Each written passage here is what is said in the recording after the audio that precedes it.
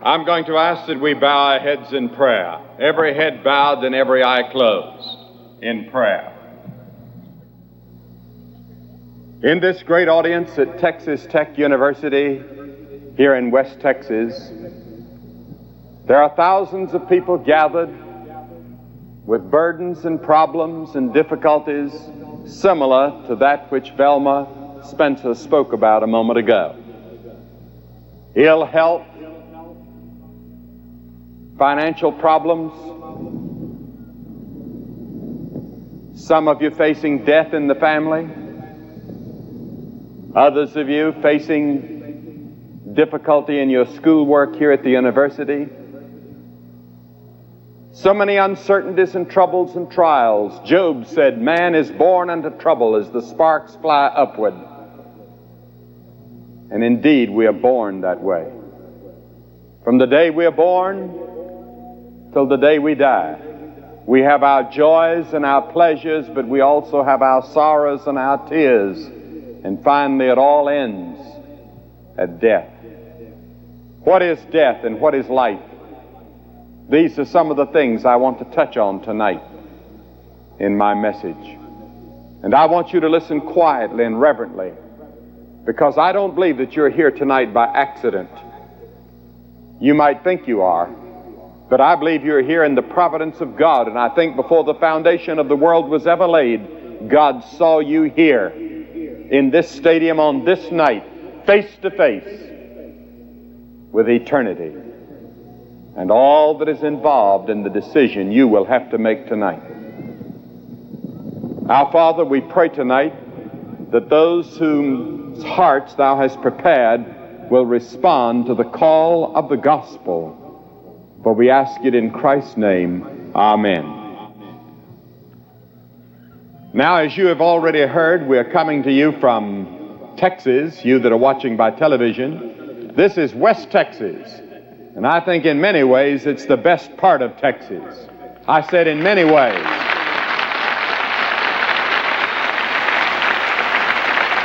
Now, of course, we need your financial help.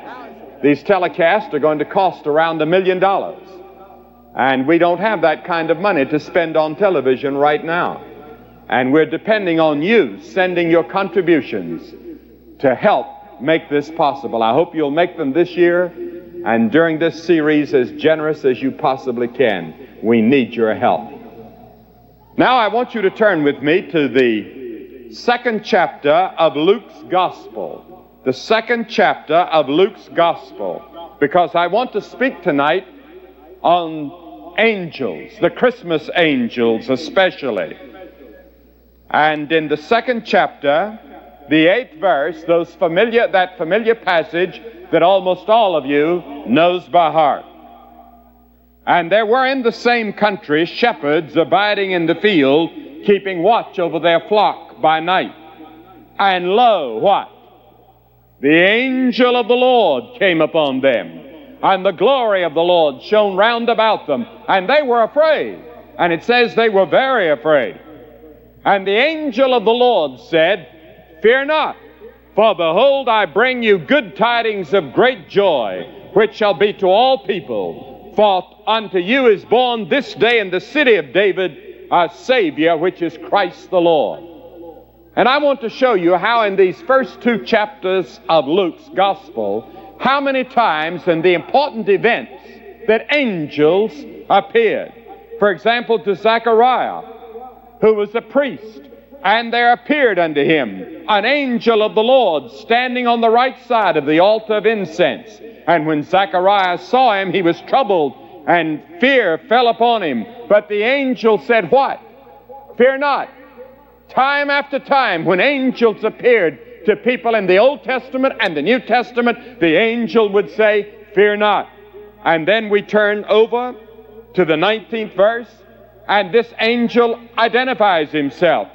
And the angel answering said unto him, I am Gabriel, that stand in the presence of God, and am sent to speak unto you and to show you glad things.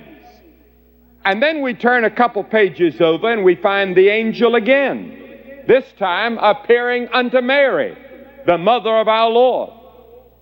And in the 6th month, the angel Gabriel, the same angel, was sent from God unto a city in Galilee named Nazareth. And a virgin was engaged to a man whose name was Joseph of the house of David, and the virgin's name was Mary. And the angel came into her and said, Hail, thou that art most favored, the Lord is with thee. Blessed art thou among women. We make too little of Mary. Mary was probably a teenage girl, not more than 15 or 16 years of age, engaged to be married, had never known a man. And the angel said, You're the most favored among all women. And the angel said unto her, Fear not, Mary. Because you see, Mary was afraid when she saw the angel. But the angel said again, Fear not, for thou hast found favor with God. And tonight, I want to answer the question, are there angels? I've just finished writing a book on angels. It's in all the bookstores right now, all across America. You can buy it right now. And I have spent this past year writing this book and studying this subject of angels, and I can only touch on it tonight because there's so much to say in the Bible about angels. We have whole bookshelves on demons and the occult and Satan, but you can hardly find a book on angels.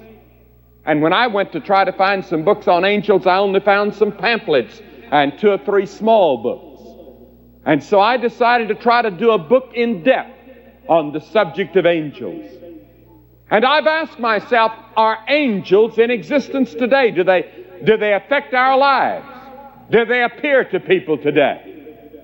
My wife was born and reared in China, and she told me the story about a woman who was a very ignorant Chinese woman. And she could not read, she could not write, and she lived in that part of the country where they had many tigers. And she had once heard a missionary talk about Jesus Christ. And that's all. She hadn't accepted Christ. And a tiger jumped out from the jungle and grabbed her daughter and was scratching and tearing her daughter, and her daughter would be killed within a few seconds. And then the tiger jumped on her, and in terror, she screamed out and said, Lord Jesus, save me. And the tiger became like a little lamb and walked slowly away. Did God send an angel? There's a great Philadelphia neurologist that the Reader's Digest wrote up some time ago. And it was a cold, snowy night, and a knock came at his door, and there stood a little girl. And this little 11-year-old girl said, My mother is very sick. Would you come and call on her? He didn't make house calls. He was a famous neurosurgeon. But he saw the look in the face of the little girl, and so he got up and put on his clothes and went with the little girl and found the mother, and found that the mother indeed was very sick and would probably die during the night if she didn't have medical attention. And so he called the hospital and got an ambulance. And he said to the woman while waiting for the ambulance, Your little girl came to my house and got me, and she's a lovely little girl. And the mother said, What little girl? My daughter died a month ago. Her clothes are in the closet. And so he went over there and opened the door of the closet, and there he saw the very dress and the shoes and the socks and everything that the same girl had come to his door and knocked. Had God sent an angel to save that woman? And many stories like that. John Patton, the great missionary to the New Hebrides. The people had surrounded the house one night and they were going to kill him. And they had their ammunition and their guns and their spears and all the weapons that they could find. And they were shooting and throwing. And suddenly they stopped and they ran. And a few months later, the chief was converted who had led the attack on the Patons. And they spoke about that incident. And the chief said, "Where did you get all those soldiers that night?" And John Peyton said, "We didn't have any soldiers." "Oh, yes," he said, "we saw the soldiers surrounding the house with their guns, and we were afraid and terrified at the number of those soldiers." Had God sent His angels to protect His missionaries? I remember when Eddie Rickenbacker, during World War II, former president of Eastern Airlines and the greatest aviator, I suppose, in American history, when Eddie Rickenbacker was out on that life raft for so many days in the Pacific and they were dying, and they prayed, and a seagull came from nowhere and landed on top of their head, and he reached up and grabbed it, and they ate that seagull, and that kept them alive long enough. I remember Eddie Rickenbacker one day telling me, "Billy, I believe God sent an angel to keep us alive." Is that true? Did God do that? I'm not saying that these were angelic beings that came on those occasions. I don't know. But I do know that this book teaches from Genesis to Revelation the existence of angels. A year ago I preached a sermon on angels, and I received thousands of letters from people telling me experiences like that, and I received thousands of letters from people asking me for a copy of that sermon, indicating not many sermons are preached on it. Now we're having, I call the book God's Secret Agents, Angels, God's Secret Agents. And we're having right now, I have been having the investigations of the CIA and the FBI. And I suppose all of that needs to be done, but I've often wondered why we don't have investigations of secret agents from foreign countries that are in our country right now. We don't seem to be bothered about them. We're only bothered about our own.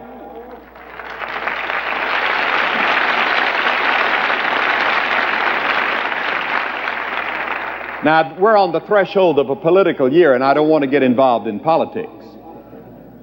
But there are secret agents here. The devil has his agents here, and God has His agents. But all we're hearing about now are the devil's agents. But God has agents that I want to talk about. They're having a conference, or have been having a conference on the occult down in Bogota. And then there's Arthur Lyon's book, The Second Coming, Satanism in America. And the number of Americans that believed in the personal devil this past year has risen by 12%, according to the latest poll I saw.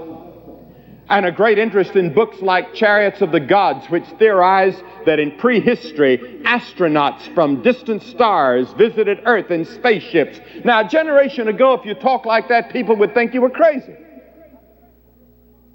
Especially if you talked about it at a university. But if you go to the average university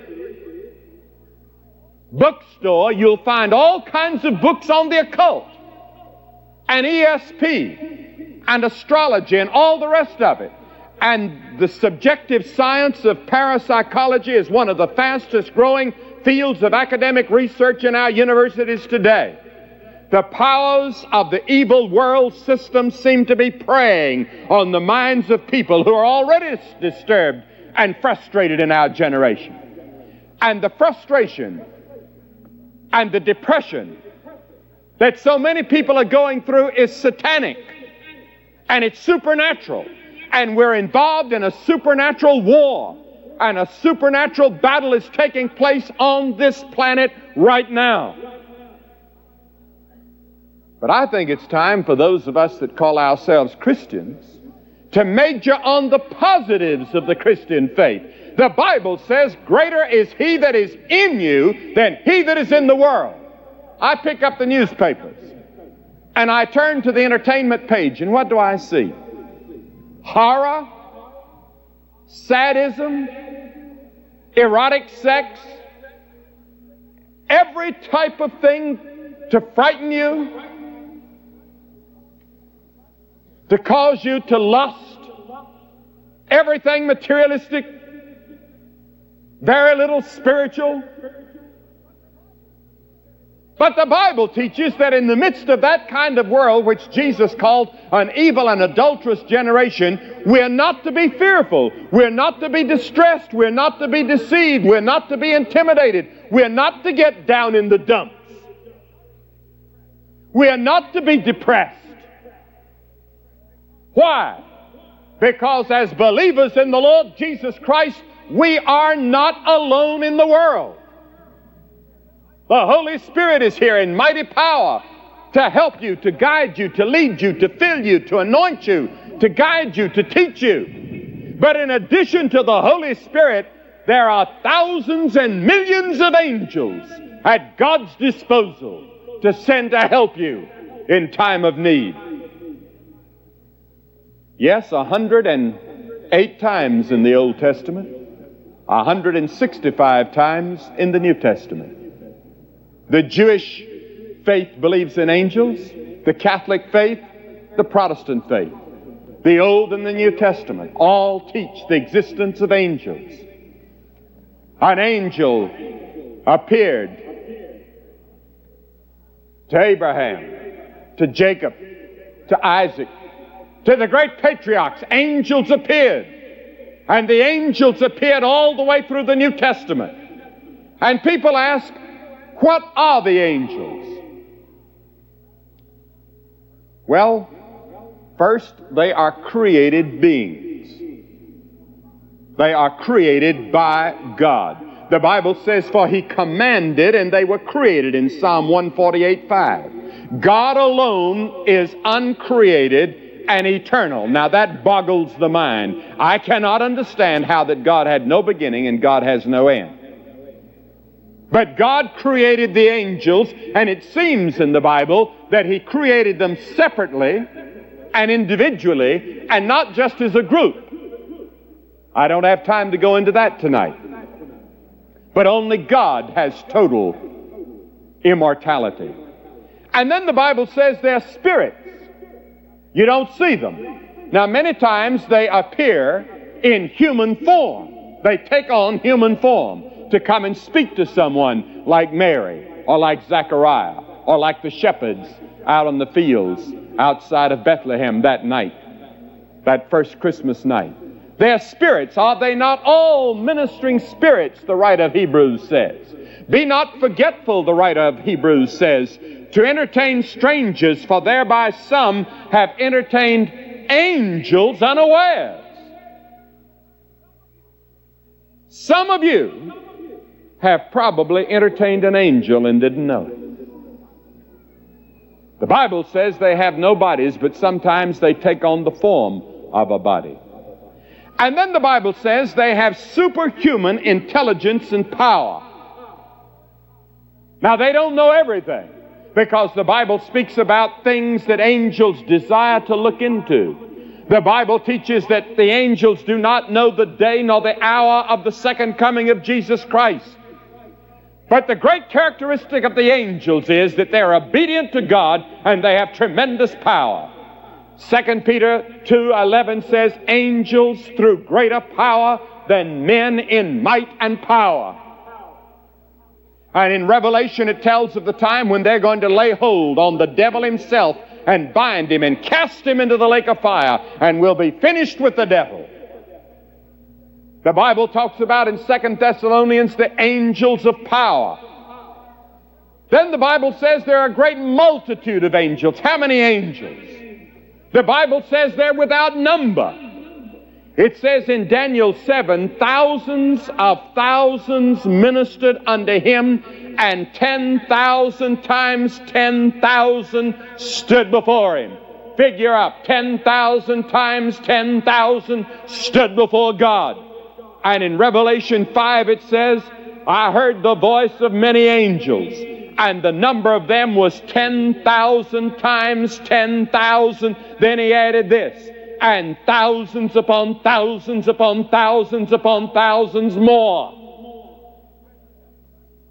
And remember, in one night, one angel slew 185,000 Assyrians who were attacking ancient Israel. And there are without number. And the Bible says they have various ranks. Colossians 1, they're thrones and dominions and principalities and powers. The Bible talks about the voice of the archangel, and the archangel is Michael, and Michael is the only one in the Bible called the archangel. That seems to indicate that he is in charge of all the angels under the direction of God. They are highly organized. And Gabriel is the only other angel that is named, and he seems to be a messenger of mercy and promise wherever he went, whereas Michael seems to be the messenger of law and judgment. And then what is the moral character of these angels? What kind of beings are they? The Bible says they're holy. Bev was going to sing if we had time. Holy, holy, holy is what the angels sing. Yes, they were created holy. The holy angels, says Mark. But some of the angels sinned against God. And here we come to one of the greatest mysteries in the universe. There's not a professor at this university that can answer this question. Where did evil come from? Why do men lust and hate and have greed? Unless you answer it out of this book, the Bible. The Bible tells us.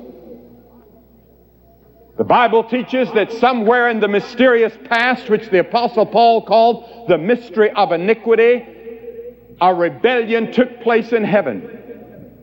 And Lucifer, son of the morning, probably another archangel equal with Michael, led a revolt against God, and about a third of the angels revolted with him.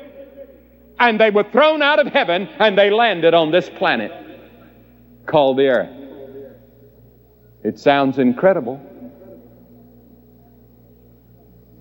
but it doesn't sound half as incredible as some of the motion pictures we sit and bite our fingernails off watching, or some of the books that are coming out today.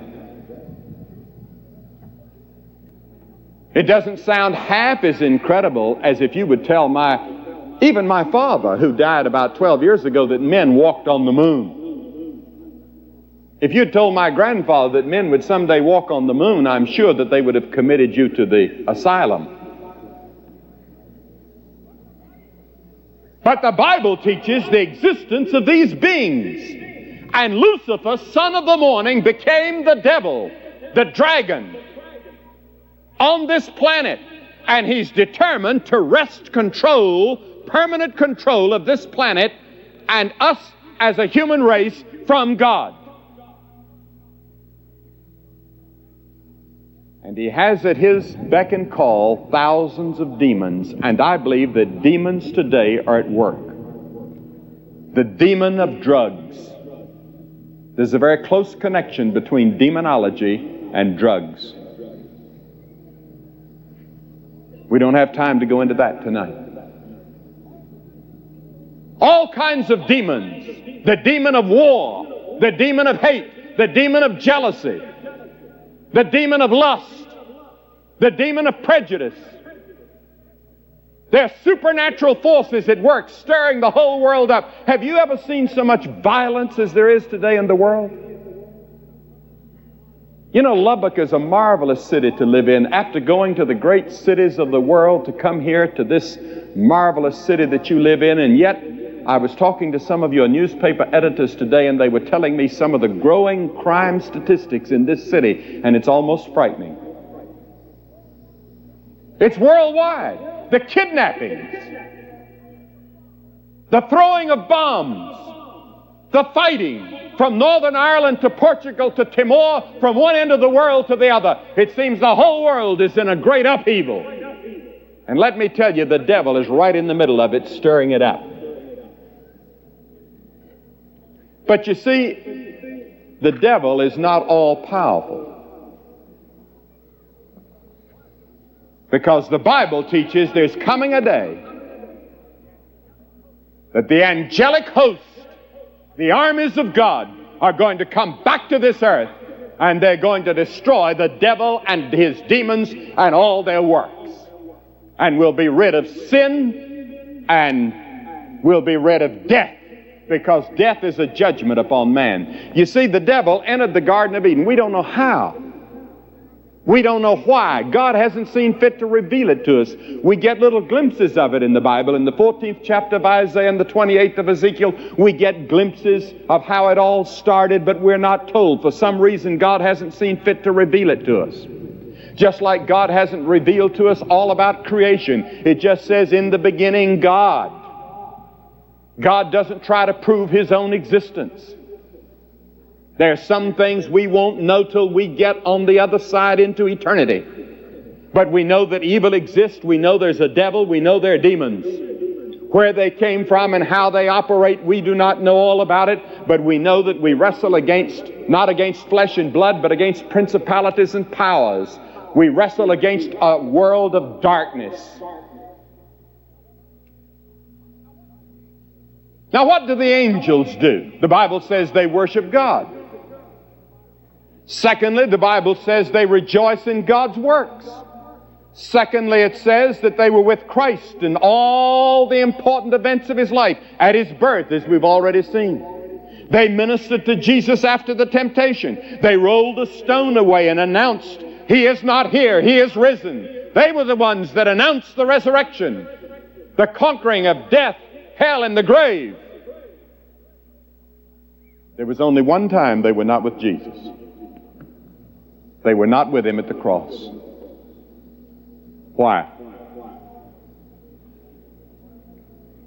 12 legions of them drew their swords. 72,000 angels ready to come and rescue Him. And Jesus said, no. Put your swords away. Stay where you are. I love these people. These people are doomed. The human race is damned. The human race is under the sentence of death and hell and judgment. And the only way the human race can be saved is for me to take their judgment and their hell and their death on this cross. And when Jesus Christ died, a mysterious thing happened that we cannot possibly fathom its depths. God took your sins and my death and my hell and laid it on Jesus Christ. And He became the sin bearer for us. So that now God says, I forgive you. I forgive you. I can forgive you because of what Christ did on the cross. No, the angels were not there to rescue Him. Jesus died alone for you. Publicly, hanging there naked. Hundreds of people jeering. I'm asking you to come forward and receive Jesus Christ tonight publicly, openly, before a very sympathetic audience that is praying that you will come and let Him be the Lord and the Master and Savior of your life. Yes? And they also, the Bible teaches that angels execute God's will. They do God's bidding. They can even influence the affairs of great nations. And I believe the great conflict that has been going on in this country for a long time is a great spiritual conflict between the forces of darkness and the forces of light, between the demons and the angels, an unseen battle that's taking place, and you and I are in the middle of it. And we have to choose sides, and I'm asking you tonight to choose sides. You know, Jesus said something very strange in the 8th chapter of John. He said, you are of your father the devil. What did He mean by that? Jesus saw only two classes of people, the saved and the lost, those that were going to heaven and those that are going to hell. And He said, you must make a choice. It's either me, I'm the way, the truth, and the life, and no man comes to the Father but by me, or you choose the devil and go his way and listen to all his lies. He tells you to put it off. He tells you that his way is the best way. And he's whispering his lies. The Bible said, Jesus said He's the father of all lies. And Paul called Him the big lie, the lie. He's the great deceiver according to the Scriptures. Yes, the angels all the way through the New Testament, they helped Peter get out of jail, and they were with Paul when he was out there that night in the deep. For there stood by me this night an angel of the Lord and said to me, Fear not, Paul. The Bible teaches that they're near in affliction and temptation and disappointment. The moment you die, you are taken by the hand by an angel and escorted into the presence of God. You don't die alone. That's why it's so wonderful when a Christian dies. When a true believer dies. Because you go into the presence of Christ escorted by an angel. That's what Jesus taught in the 10th chapter or the 16th chapter of Luke's Gospel. Read it for yourself. I have a whole chapter in my book on the subject. And then the Bible teaches that they execute the judgments of God. They were the ones that came and destroyed Sodom and Gomorrah, and they are going to be the executors of God's judgment. But there's one other thing that Jesus taught about angels that I want to leave with you tonight. He taught that when one soul repents of sin, when one person turns to Christ, the Bible says the mighty angels of God rejoice. Think of it. Up in heaven, they shout for joy over one person, just one person coming to Christ. When you come down here and stand on this field tonight and make your decision for Jesus Christ, there's going to be rejoicing in heaven. The angels are going to shout for joy that another person has entered the kingdom of God. For what shall it profit a man if he gain the whole world and lose his own soul?